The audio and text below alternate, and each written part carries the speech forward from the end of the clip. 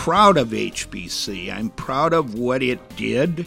I'm proud of what it's doing. This is episode 297 of the Community Broadband Bits podcast from the Institute for Local Self-Reliance. I'm Lisa Gonzalez.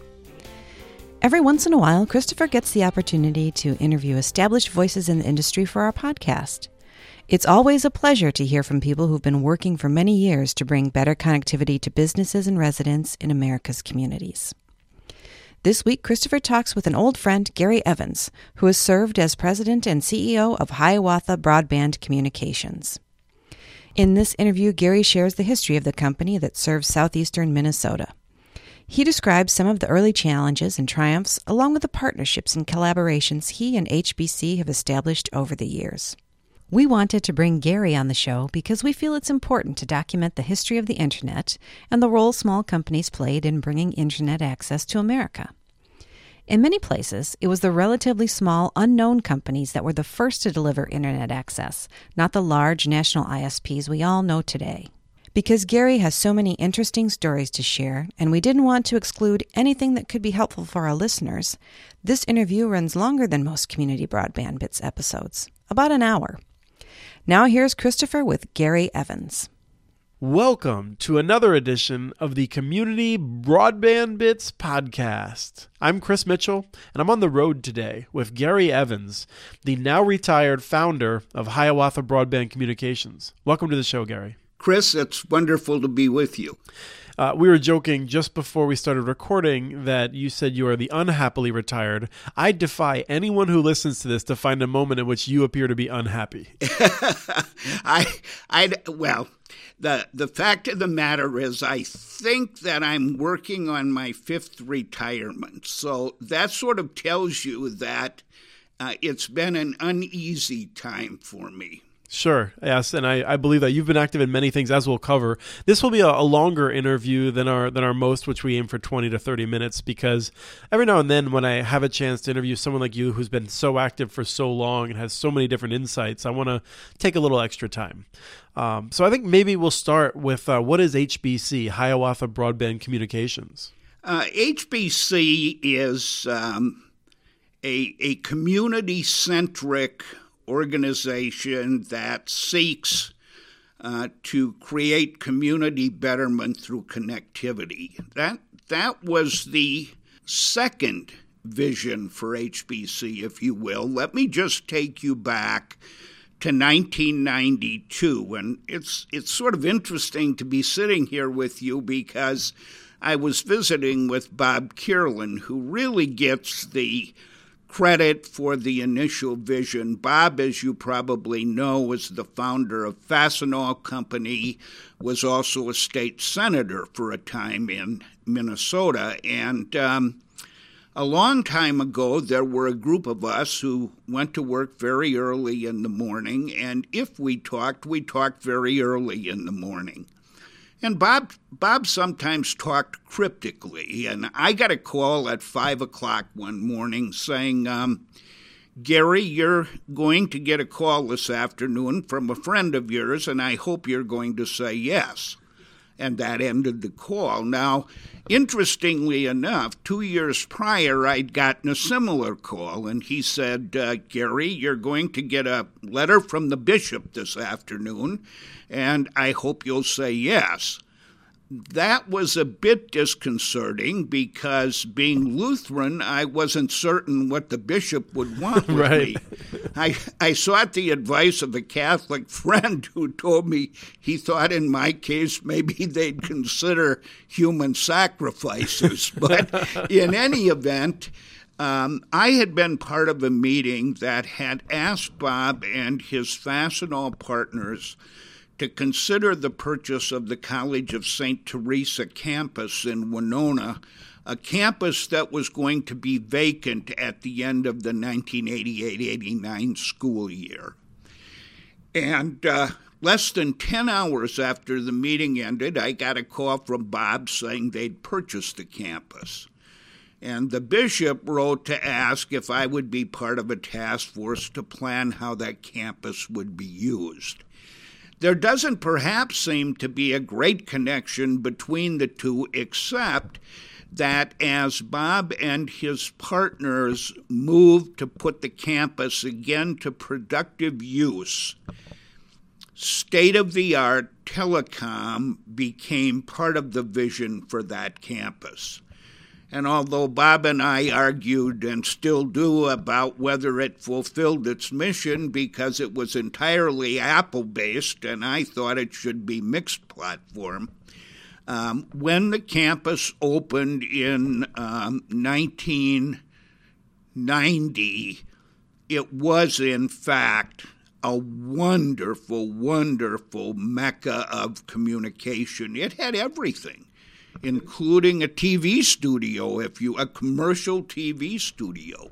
So these are the seeds of HBC, and for people who didn't grow up in the area around here, it's Winona is in the southeastern part of Minnesota, and Fastenal is a very successful company that is based out of there. It is.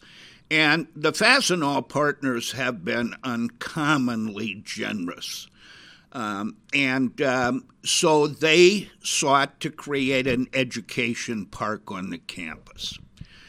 Let's go back then to the call that said I'd get a visit or a call from a friend. It was my backyard neighbor saying that Bob wanted us to take a look at this new stuff called fiber optics to see if there was any advantage in it for education. We met in Bob's home in February of 1993 and gave Bob what he had requested, which was a 3-page feasibility study, including a budget. And we said that fiber optic connectivity for Winona's educational institutions could be a real benefit, but would also be costly. We got up, dusted off our hands. My partner, Bud Beckler, who's a rather well-known personality in southeastern Minnesota as the result of his work in public relations, and I got ready to leave Bob's house when he tapped me on the shoulder, handed me a check for $600,000 and said, "You guys must think you know what you're doing. Why don't you get at it?" That was a little heart-stopping, to be honest with you, Chris, because I don't know if we really did know how to do it or what we were doing. But ultimately, we connected all of the city's educational institutions with fiber. We also included City Hall, purely for political purposes, I might add. We had met with the mayor and city manager who suggested their approval would be routine if we would make sure they were connected. And we readily agreed to that. We also included our hospital because it was both a provider of and a consumer of education, and we thought that would be beneficial. Luminet, that venture, began in 1995. And along the way, we created a number of user groups. Interestingly enough, Dan Pecorino, the current CEO of HBC, was the information systems manager at Winona State, where I also worked, and Dan wound up chairing the Data Internet group. And after the first meeting of that group, he came to me and said, "Gary, can I get Thompson Auditorium for our next meeting?" And that totally puzzled me because Thompson was a 900-seat auditorium, and they filled the darn thing. That's how, if we go back to 1992, that's how voracious the appetite for Internet connectivity. You know, most of us were making toll calls to AOL in Chicago for our connectivity.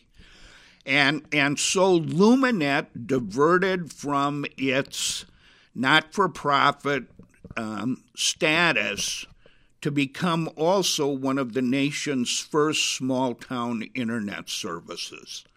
And I joke all the time about that being the best and worst decision we ever made, all wrapped up into one decision. It was clearly the best because of all it did for Winona, and it was clearly the worst because our human resource never quite equaled what was necessary to deliver superb service.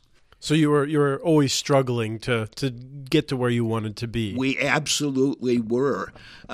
There was a time in about 1996 when 80% of Winona's 27,000 residents had email addresses, if you can believe it, as the result of what was then known as LumenNet. In 1997, then, trying to catch us up here and not be so verbose, we were at a LumenNet board meeting. Both Bud Beckler and I were on the board, along with Bob Kierlin, Bob Hahn, who was a local CPA, and Kent Jernander, a local attorney who had been instrumental in helping us get LumenNet going, when Bob said, "Is this the time?"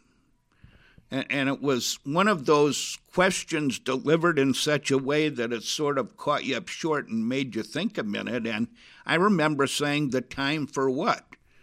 And he said, "Well, you guys, in the last sentence of that feasibility study you gave me, said that it wouldn't be a complete project until we enabled connectivity to all Winonans who wanted it." So that was something that was sticking around in his head, probably more so than your head. It absolutely was. I mean, we were scrambling to try and keep up with the demand on the internet side, and I remember making the same comment to him I had made earlier when I said, "Jeepers, Bob, that's going to be expensive." And he said, "Well, didn't it work out okay last time? I sort of handled the money, you guys handled the other stuff, and we got it done." And the Hiawatha Education Foundation, which was comprised of Bob and his 4 partners, gave us the first $8 million to get the build started. We activated the first node in Winona in 2000. We finished the 57th node in 2001. And that's when all Winonans did have access to high-speed communications. Although high-speed communication then was far different than it is today. And that first network we built was a hybrid fiber coax network. That was sort of the state-of-the-art back then. Right, and when you say nodes, those are in the way that I think a number of people are more familiar now. You had fiber to each node, and then you had the cable system out to the residents. Coax to the residences, right. Those original nodes were built to serve 500 customers. Which was a pretty small split at the time. It was a very small split at the time. It was funny because we made a major marketing mistake. We decided to publicize our progress with a map in the Winona newspapers that showed node by node where connectivity was. And that simply enabled Charter, our competition, to move in and offer multi-year deals to people in exchange for contracts. Now, if we just pause for a second here, this is a time of incredible predatory pricing. And I happen to have followed some of the HFC networks. In retrospect, I wasn't paying attention at the time, but I've looked back in history. And in the very early 2000s is when Charter was, in some places, offering people effectively free internet service, it seems like, and giving them like $200 cash if they sign up for multi-year contracts. So this was bad, worse than it is today even, where we see that practice. As we talk about HBC, which at least I consider to be an incredible success story, we made a heck of a lot of mistakes. And the first one is exactly what you talk about. we opened up with prices that were lower than charters. And soon we were in a downward cycle that we knew we couldn't survive in. And so we had to stop. Our second community, St. Charles, Minnesota, is a very interesting story for me as well. In 2005, the HBC story was spreading pretty incredibly across Minnesota. In our pre-planning stages, and I need to include Bud Beckler here because he was very influential in helping us with the planning. And what we did, Chris, was we sat down and talked about every negative we could think of that was connected to modern-day telecom. Service was terrible. If you wanted to sign up, you got a day window and you had to take a whole day off from work. I'm glad we don't have to do that anymore. No. Now we have 4-hour windows. Yeah, well, but in Winona, you have time specific. And if the installer is going to be late, the customer gets a call. From you. Yes. From HBC. I mean, it's, so we looked at everything, and we decided that the hallmark of our business had to be customer first. In retrospect, that's kind of interesting because Fastenal's mission is growth through customer service. So the companies had the same base, if you will. And we tried very hard. We also had a rule that said if something breaks today, it's fixed today. If you want it fixed today, it will be. And I remember my son not being too happy one day when one of our repairmen wound up at his house at 10:30 at night wanting to fix his TV service, which was out. But I think that HBC did in those early days try very hard to be a very different telecom company, if you will, a very customer-centric one. Did you look at the record of others? I mean, there was a history of overbuilding, as the industry calls it, or just competitive companies that tried to do this, believing that there was a market opening because of the bad service and all the problems that you describe. Most of them went out of business, it seems like, or consolidated into RCN or something like that. Yeah, we didn't, and it's probably a good thing we didn't. We might not have started if we had.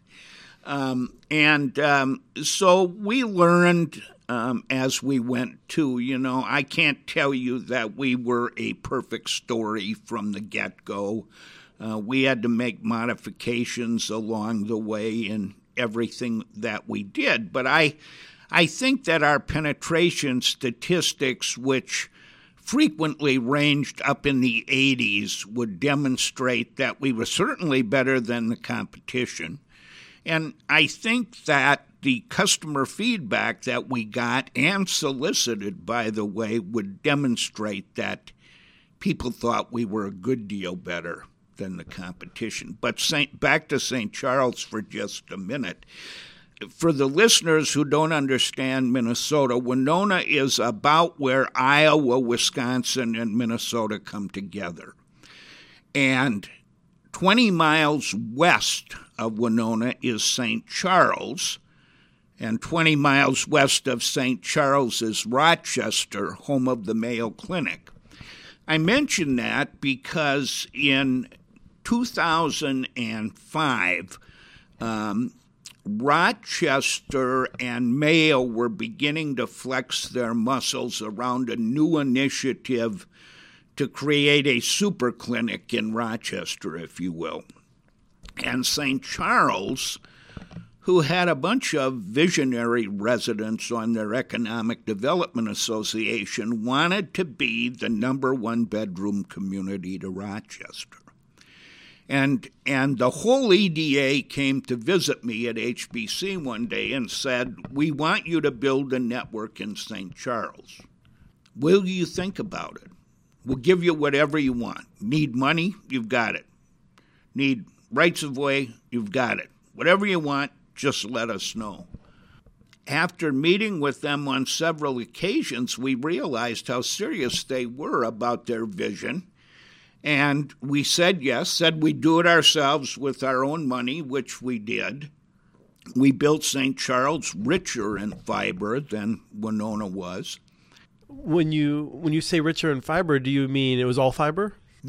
No, it was still hybrid fiber coax, but the nodes were built with 200 residents for customers in mind. When we started the network, there were 2 tiny housing developments underway in St. Charles. A year and a half after the network was activated, St. Charles had doubled in size and was completely ringed by new housing developments. So I think the people there who were on the EDA at the time would tell you that they achieved their goal. And many of their new residents are people with high incomes who want small-town life. Rochester has now ballooned to more than 100,000 residents because of Mayo, and there are a number among them who want smaller communities. I think a lot of those people are a little crazy because I want to live as close to John Hardy's as I possibly can. Possibly the best pulled pork and otherwise barbecue in the upper Midwest. Oh, my. Now I'm probably going to have to go back through Rochester. Thank you for that. In any event, St. Charles was another wonderful success story for HBC. The third community that we built was Wabasha.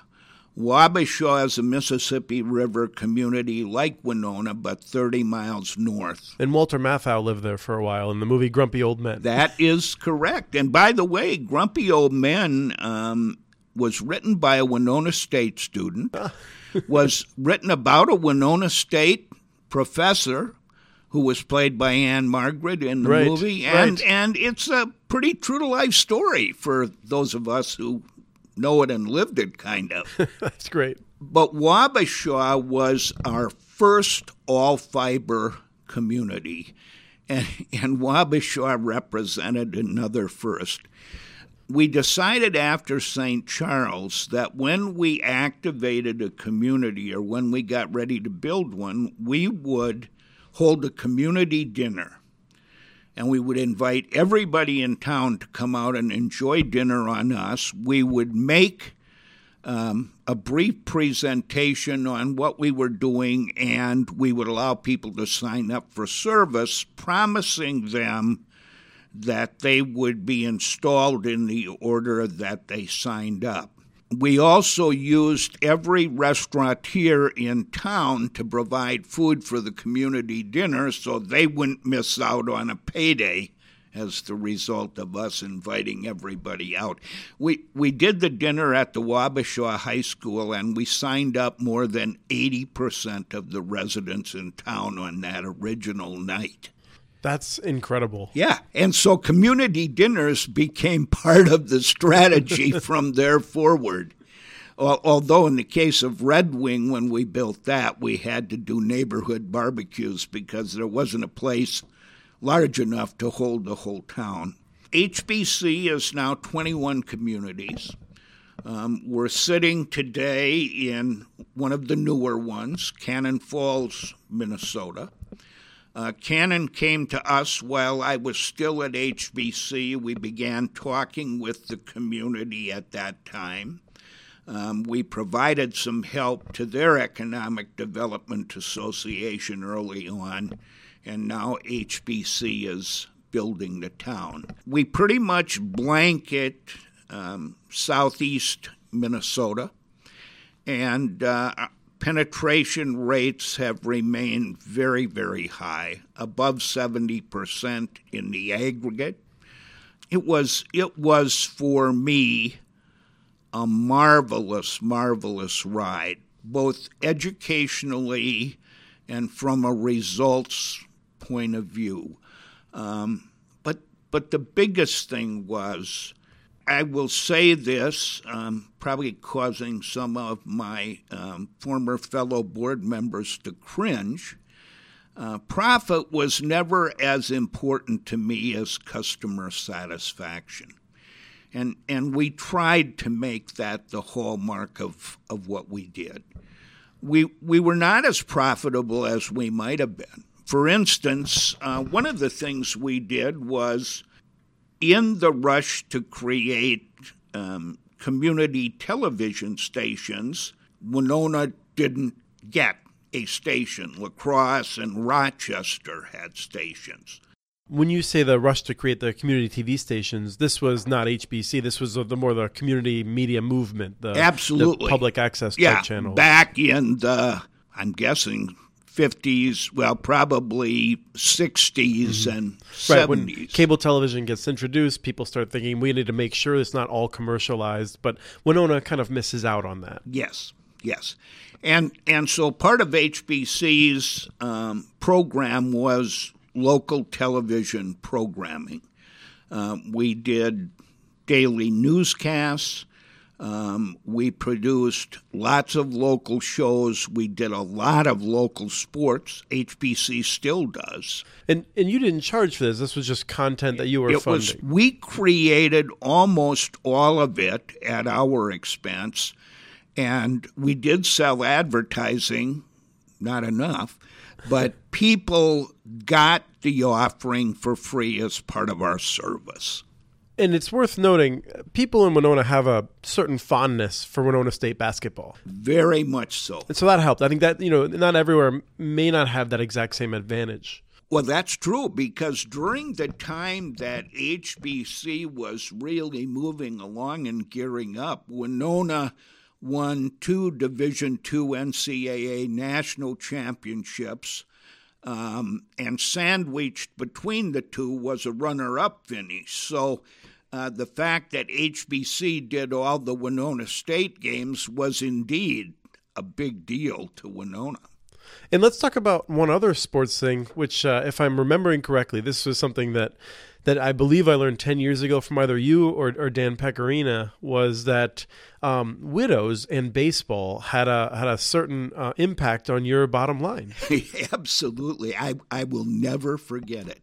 We discovered that the Twins were a can't get along without commodity for elderly spinsters, if you will, or widows. And if we go back, Chris, to this moment, you will remember that there was a period when the Twins started their own television network. It didn't last very long, but HBC was the first customer for that network. And you didn't know this at the time? No. Right? We found out as the result of our purchase of that channel that the women in Winona were absolutely rabid baseball fans. Winona has a phenomenal baseball history. Many of us remember the old Southern Mini League that was as popular as AAA baseball, I think, at one point in time, and Winona was a member, and people still talk about the good old days with the Chiefs. Mm-hmm. Something else happened that I count among the really big successes. And I've learned in life that vision is perhaps the greatest treasure of all. People always point to money. I think vision. If vision is good enough, I think money follows. But another thing that we learned is that sometimes accident isn't as important as on purpose. I got a call one day in early 2000 from a friend who had worked for me back in the very early 1960s, who said to me, "I'm sitting here with the CEO of Cerner Corporation in Kansas City, and he just got done telling me that there's no place that he can find that meets his criteria. He wants to find a community of 50,000 or less with a single hospital system, a predominant clinic, and a broadband network. And he can find all of the first three, but he can't find a broadband network, and I told him Winona had one. Well, that afternoon, Neil Patterson, who just died a couple of months ago, and I talked by phone, and he was astonished to find out that, Winona did have a broadband network. And a week later, a very big airplane filled with Cerner executives flew into Winona, allegedly going to make a 20-minute stop, and stayed for 9 hours. Looking at what we had done and were doing, and at the end of 9 hours produced a partnership, saying that they would like to make Winona their testbed community for their technological advances. And so Winona Health benefited from millions of dollars of investment by Cerner. We had the first electronic, one of the first, perhaps the first, working electronic medical records in the country. We had one of the first physician order entry on the pharmaceutical front. I mean, it's amazing, and all that investment because of the broadband network that was in place in Winona. So, as I look back on the time, that 5 a.m. telephone call from Bob Kierlin ultimately set a path for me that was incredible, unplanned, but incredible. As we plan to move into HBC, I don't know, Chris, if you ever met a fellow by the name of Tom Bystricky. I don't recall. Tom is a Twin Cities resident, wonderful, wonderful man. I don't know them all. Well, I know you know most of them, but perhaps not all. In any event, Tom was the number 2 man in U.S. West at the time that HBC was gearing up. And U.S. West would go on to become what is now CenturyLink, so a very large incumbent telephone company. Yes. And interestingly enough, we had partnerships with both. I met a fella by the name of Will Kitchen, who was sort of a popular man about town, if you will. I think he might now live abroad. Will had just been named the head of Communities of Interest Networks for U.S. West. And I remember encountering him at the state capitol and asking him what he was doing. And he said, I need to figure that out. And I said, well, what are communities of interest? He said, well, I need to figure that out, too. And so I said, well, could we sit down and figure it out together? Sure. And we did that. And so, as you know, moving through a large corporation is a big challenge. And we didn't make very much progress. And finally, I said to Will, isn't there anybody we can talk to in your company who might be interested?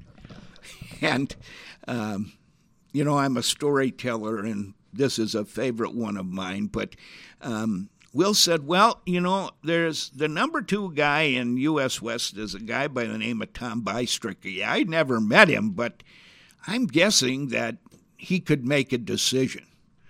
So I wrote Tom this. Well, frankly, it was a nasty letter. Okay. About not making decisions and so on. And at the time, I was a vice president at Winona State, and 3 days later, I'm in my office, and the student receptionist says, "There's a Mr. Bystricky on the line who wants to talk to you." Not a common name. No confusion as to who that is. So now I'm cringing a bit. And so I picked up the phone, and he said, "So what in the world is so important about Winona?" My response was, Mr. Bystricky, if you'd get out of your ivory tower and make a trip downriver, we'll even send a plane to get you. What a dumb comment that was. He had his own plane. And anyway, we'll send a plane to get you, but you need to come down and know what we're doing because we'd like your help. So about a month later, that meeting was set. And I got a call from Will Kitchen early in the morning, and you could hear his voice trembling with nervousness. He said, "Gary, Bystricky just got on the airplane here for the trip to Winona, and he grabbed me by the knee and said, 'Well, kid, this better be worth my time.'" Right. And he said, "So, boy, it better be worth his time." So Bob Dylan's airplane, which was on lease to U.S. West, flew into Winona with a group of U.S. West executives, and they spent a number of hours kicking around our equipment on the College of St. Teresa campus, and then they left. And Tom was very cordial but non-committal.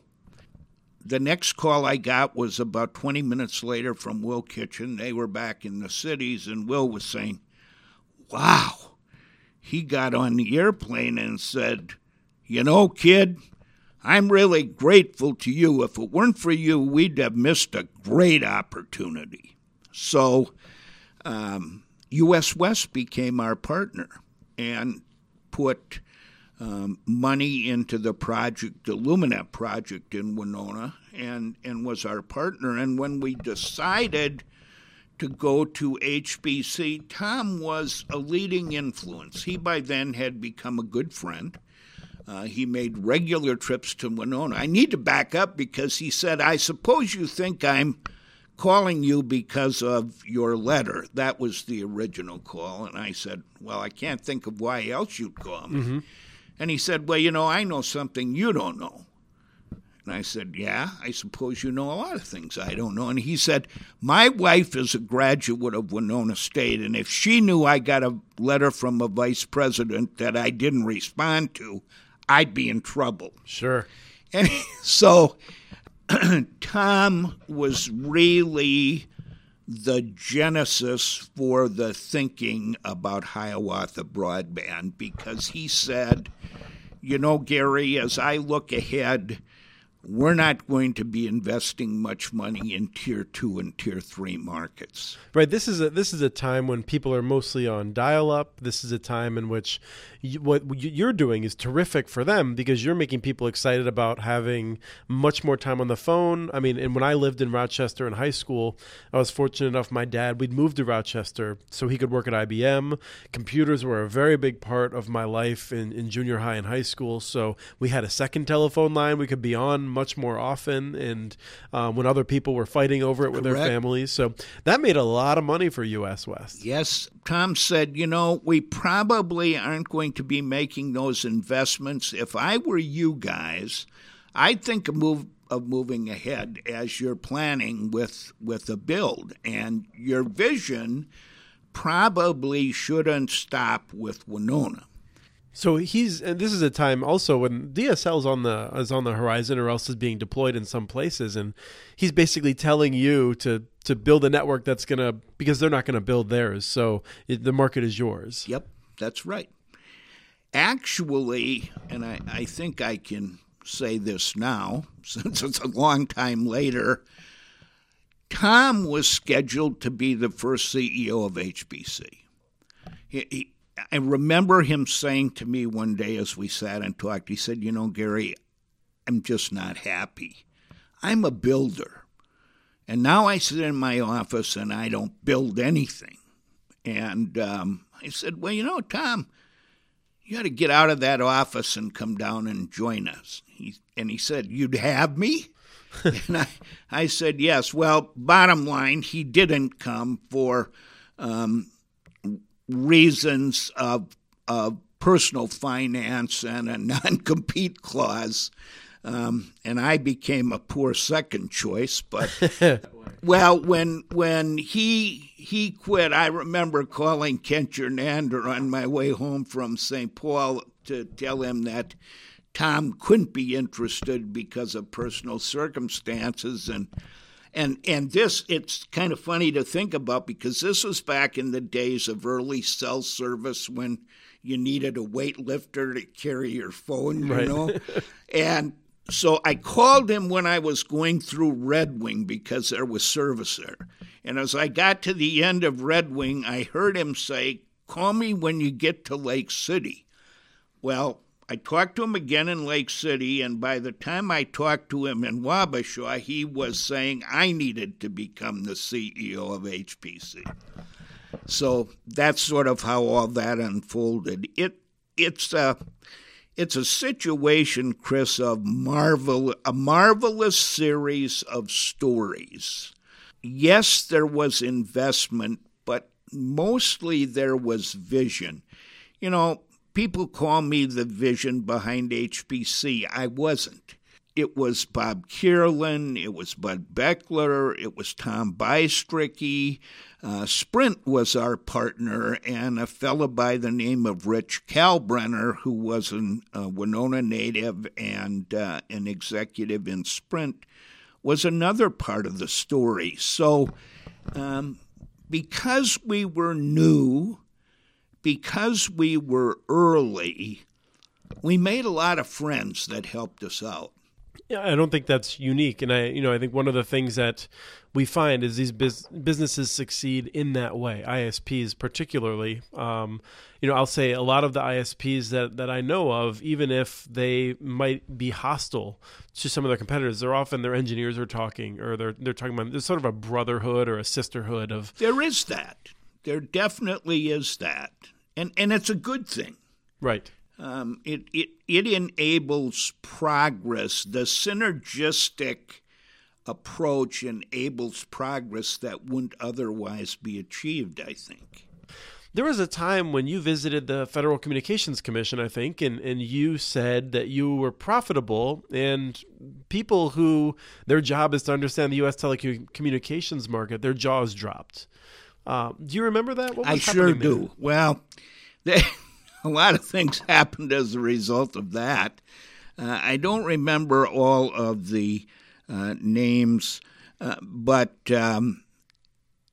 back in the day when the broadband plan was being written, about 2009, I think maybe, we got a call one day asking if we would come out and tell the committee our story. And they didn't believe that there was an overbuilder in the country that was profitable. And I didn't have enough brains to be frightened of the people I was meeting with, so I just told it as I saw it. You didn't grow up going to elite colleges and things like that. No, I did not. You're just a person who figured things out as you went along. And so, I just told them about the business as I saw it, and I told them that there were a number of things that they were doing that were inhibiting progress, and maybe they should see it differently. I got a call from Blair Levin inviting HPC to become one of their advisors as they went through the broadband plan, and we wrote a lot of white papers for them. I'm disappointed to say that I would have liked to see more of the input included in the plan. I didn't think it then was friendly to competition. I thought, you learn in politics that money talks. And big money was being spent to make sure that companies like HBC didn't gain any particular foothold. I think we were very fortunate to start where we started. There wasn't a lot of attention on a market like Winona, and if you're building a mini ESCA with 68 people in it, nobody looks at that. Well, this is something I really wanted to follow up with you on, because I think most of the overbuilders were building in Boston. They were building in the Lehigh Valley where I grew up, in areas that had more density, maybe had higher build costs, because there was a sense that you absolutely needed to hit that density to make your business model work. I don't think that was true at all. I think what we discovered was that you could build an all-fiber network. You could leverage resources in such a way that you could build a community of 68 residents, if you will. You could deliver outstanding, at least in our mind, customer service, and you could be profitable. And, we also discovered that sharing that story with people, with our customers, didn't bring a negative reaction. The fact that you were profitable, I think, was pretty much understood to be the basis for continuing to exist. Right. I don't think most people are going to be upset that you're profitable. When they go to grocery stores that are profitable, they were renting videos from video stores that were profitable. Yeah. Right. I think the concern was always that with the cable and telephone companies, it's not that they were profitable, the big ones. It's that they were excessively so. It's that you had a sense that they weren't happy just to give the money that you offered. They wanted to pick your pocket for the rest of it. That's absolutely true. And in addition, if something went down, they weren't very aggressive about fixing it. Right. There wasn't really a contract. It was a one-sided thing. Yeah, it was a one-sided thing. But, along the way, Mini ESCA is a fun one to talk about because we had to run fiber from Winona to Wabasha to serve that community because along the way, one of the things that made us profitable was that we could leverage our head end in Winona to provide service to other communities. And, that was also my biggest fear. If something had happened to that head end, it would have been terrible. I mentioned earlier that we had a partnership with CenturyLink. And I remember walking into CenturyLink one day and meeting with Dwayne Ring, who is now the chief executive in the Twin Cities, and Bob Brown, who is the Wisconsin president, and asking them if they had ever thought about delivering television content. They seemed interested, but not excessively so, and although we had a good talk, nothing happened until 2 years later when I got a call from Dwayne saying, "Are you serious about providing us with TV signal?" Man, what a mess that was. Getting through the red tape on that one was crazy. And this was when CenturyLink was small comparatively. Yes. La Crosse was a major hub of theirs, and Dwayne was the chief exec there. But we provided them with television signal for 2 years until they proved that they wanted that to be part of their customer offerings and built their own head end in Missouri. So we lost the business, but you know what? We had gained some real friends. CenturyLink pledged to allow us to use their head end if we ever had trouble with ours. And the thing that just absolutely astounded me was that we had a phenomenal destructive flood in 2007. You will remember that we had 28 inches of rain in a 40-hour period or something. I remember coming down to HBC 1 month after that happened because Jeff Daly, someone who is unfortunately not as involved in telecom anymore, he was going through. I ran into him, and that was my first introduction to HBC. But one of the things I remember learning is that St. Charles still had standing water, and your fiber was totally underwater, but you were delivering signals just fine. We were. But, on Monday morning, I got home from a golf trip to Ireland on Friday night. It was Saturday that we realized that much of Goodview, the suburb in which I live, was underwater.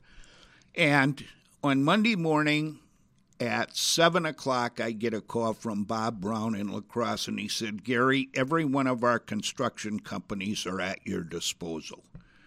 If you need our help, just call me. I'll have men and machines in Winona this afternoon." There are wonderful stories about friendship that exist in spite of competitive issues. You know, we had eyes on La Crosse at one point in time, but when we got into the partnership with CenturyLink, those sort of evaporated. You must have looked at Rochester from time to time. I mean, it's right in the center of, certainly now, it's certainly in the center. It's very hard to exist where we exist and not look at Rochester. I can tell you without fear of contradiction that we lusted after Rochester. We also knew that it was going to be the biggest thing that we ever did.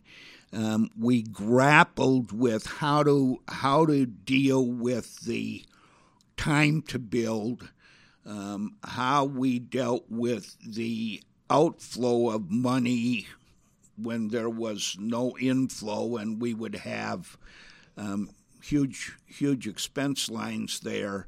And then there was another factor. In many ways, when our big push started, IBM was on the decline in Rochester. I just see that the building has been sold now. Oh, wow. I think I read that last week. Right, this is Rochester's famous for the AS400s, those big machines that, boy, when I was there in high school, I had an internship working with a company that was working with them, and the most impressive one was 3 terabytes of hard drive space. And it was amazing, and you know we had some experiments with Mayo, and we had some with IBM as well, but we also didn't believe that those two industries were underserved.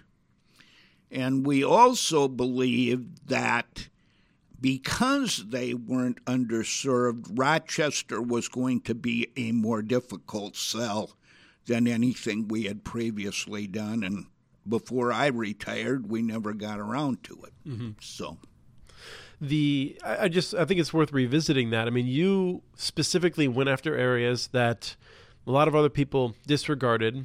You pulled off take rates of 80% in these places. Not only that, but 80% initially. Yes, sometimes before action or before connectivity. Right. And one of the ways you did that was I think, I mean, once you've built up a reputation, that's nice, but you treated people like they were people, and you opened offices in those communities. You didn't just send crews out from Winona when something broke. No, that's correct. We determined early on that if we were going to exist successfully in St. Charles and Wabasha and Lake City and Red Wing, that we were going to have offices there. Yeah, and these are close enough proximity that presumably for a large telecommunications company today, like one of the incumbents, they probably have one office serving all of those. That's correct. I mean, you know, Winona has a limited personnel charter office, I believe, but all of their repair and all of their maintenance comes out of La Crosse. Opening offices was another big thing that helped us because that was an economic development advancement that was major in some communities. One of the things that was great to contemplate was the fact that I think when we were working with the FCC in 2009 and 10, that we discovered that every community that we had built was larger than it had been when we started the build. Yeah, I forgot to put that in my notes. That's one of the things you said. Some of them had 5 decades of decline. 5 and 6. And, you know, Minneska, here we go again, 68 people, right?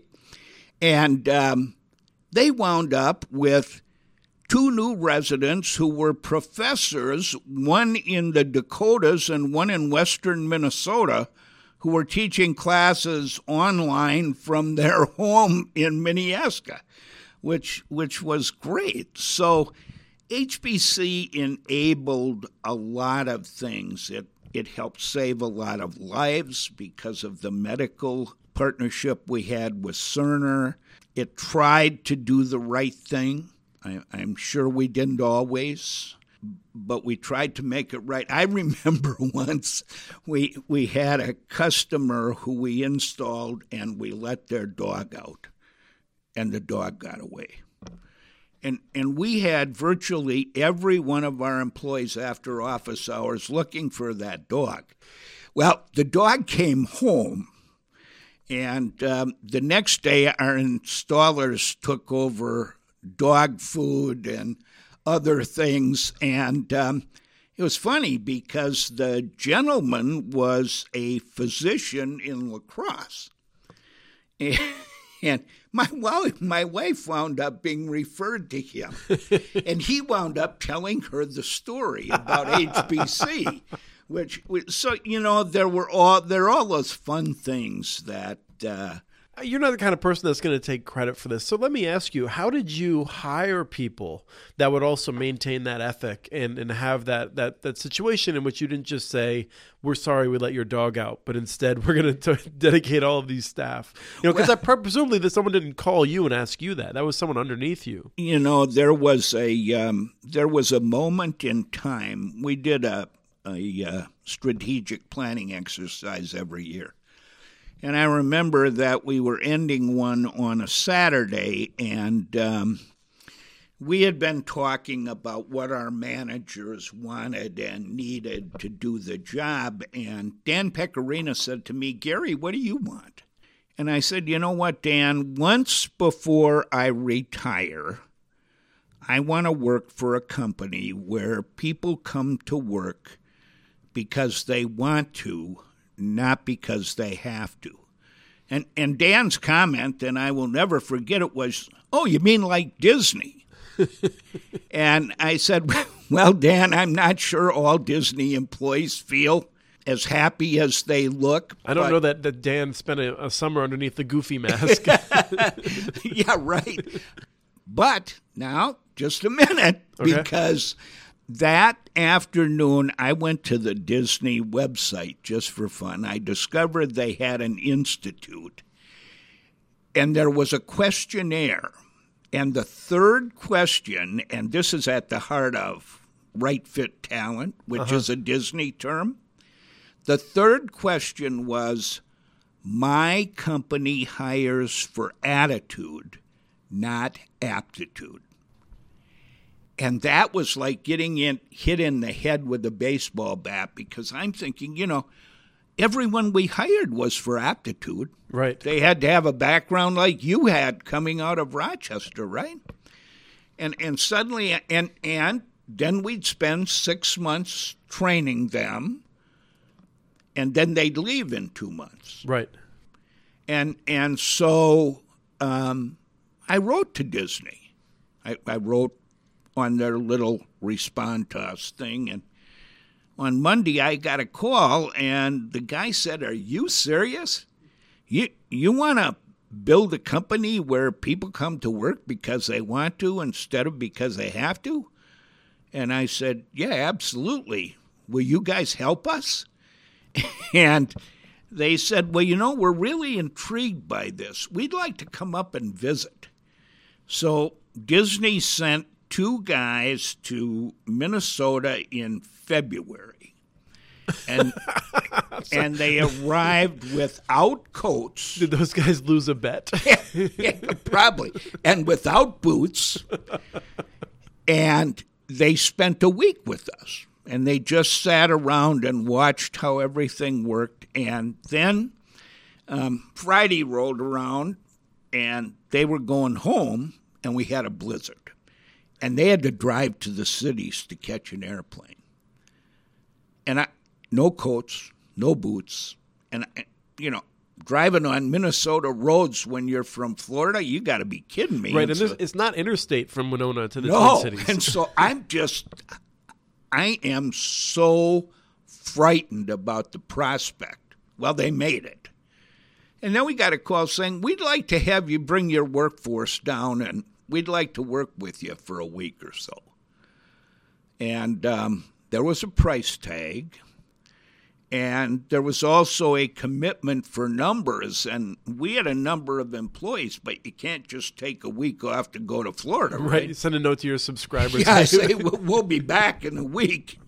And so we partnered up with the hospital. And the hospital, we split our workforce. The hospital took its managers in two different teams, and we went to Disney. And we learned a lot, and they helped us define a plan for finding and hiring right fit talent. So we started hiring for attitude. Made a lot of difference. That's great. Yeah, all of our employees are stars. That's why we keep them on. But one that I'm particularly fond of the story was she applied at our organization without a lot of the background that you might think we're looking for, someone who knows telecom, technology, and whatnot. She had graduated with a classics degree. In doing the posting for the internship position, we spelled internet, and we capitalized intern. And it was just this goofy little thing, and she saw that and saw that we were, perhaps whimsical and decided to apply. And she has made an incredible difference to our work. It's amazing, isn't it? And from a simple little question, my company hires for attitude, not aptitude. And do you stop hiring for aptitude? No. But does attitude become an equation? Absolutely. And I think that has helped a lot. I think that Dan would tell you that turnover at HBC is incredibly small. You have low churn in all aspects of business. We do. Our churn was way under 1% on a customer level. If we lost more than one employee to a different opportunity, that would have been a large number in any given year. So I'm proud of HBC. I'm proud of what it did. I'm proud of what it's doing, and I think Dan is doing a marvelous job. He has new challenges now because the old HBC ownership is gone now. Mm-hmm. They have a new owner. I think the board, of which I was a member until the end, tried to do a great job in finding a new owner for HBC that would not get in the way of what it does and how it does it. Good. I want to turn this into a 2-part interview now because we've spent more time. This has been terrific. I would like to see. There's several other topics that we didn't get to that I would like to, and so that's because I talk too much. You have more stories than I realized, and I thought you had a lot. But we are going to wrap it there. I'll tell people that there is more of the story, and we will aim to try. I will aim to talk Gary into telling more of it, and this will deal a little bit more with some of your role in the broader range of rural broadband policy, some of the role of HBC in helping other networks, other cities. And a few other issues. But we're out of time for today. So thank you very much, Gary. You're quite welcome. I've had a great time. Chris, you've been a wonderful friend for many years. And it's fun to sit down and reminisce with you. Yes. Yes, it's a long time from, I remember 2008. It was after the election. We knew Obama was going to be taking office. We knew there was going to be a stimulus plan. And I was working on emails in a chain with you and several other people trying to figure out what we would suggest that they might do in terms of stimulus. And I remember my dad looking at me and thinking, it's Christmas, take a break. And I was thinking, this is work I want to do. Yeah, you're right. Well, thank you very much. You're welcome. That was Christopher with Gary Evans, former president and CEO of Hiawatha Broadband Communications in southeastern Minnesota. For more about the company, visit hbci.com. You can also check out our coverage on muninetworks.org at the HBC tag. We have transcripts from this and other podcasts available at muninetworks.org/broadbandbits. Email us at podcast@muninetworks.org with your ideas for the show. Follow Chris on Twitter. His handle is @CommunityNets. Follow muninetworks.org stories on Twitter. The handle is @muninetworks. Subscribe to this podcast and the other ILSR podcasts, Building Local Power and the Local Energy Rules podcast. You can access them on Apple Podcasts, Stitcher, or wherever else you get your podcasts. Don't miss out on our original research. Subscribe to our monthly newsletter at ilsr.org. We want to thank Arnie Hughesby for our theme music, Warm Duck Shuffle, licensed through Creative Commons. And we want to thank you for listening to episode 297 of the Community Broadband Bits podcast.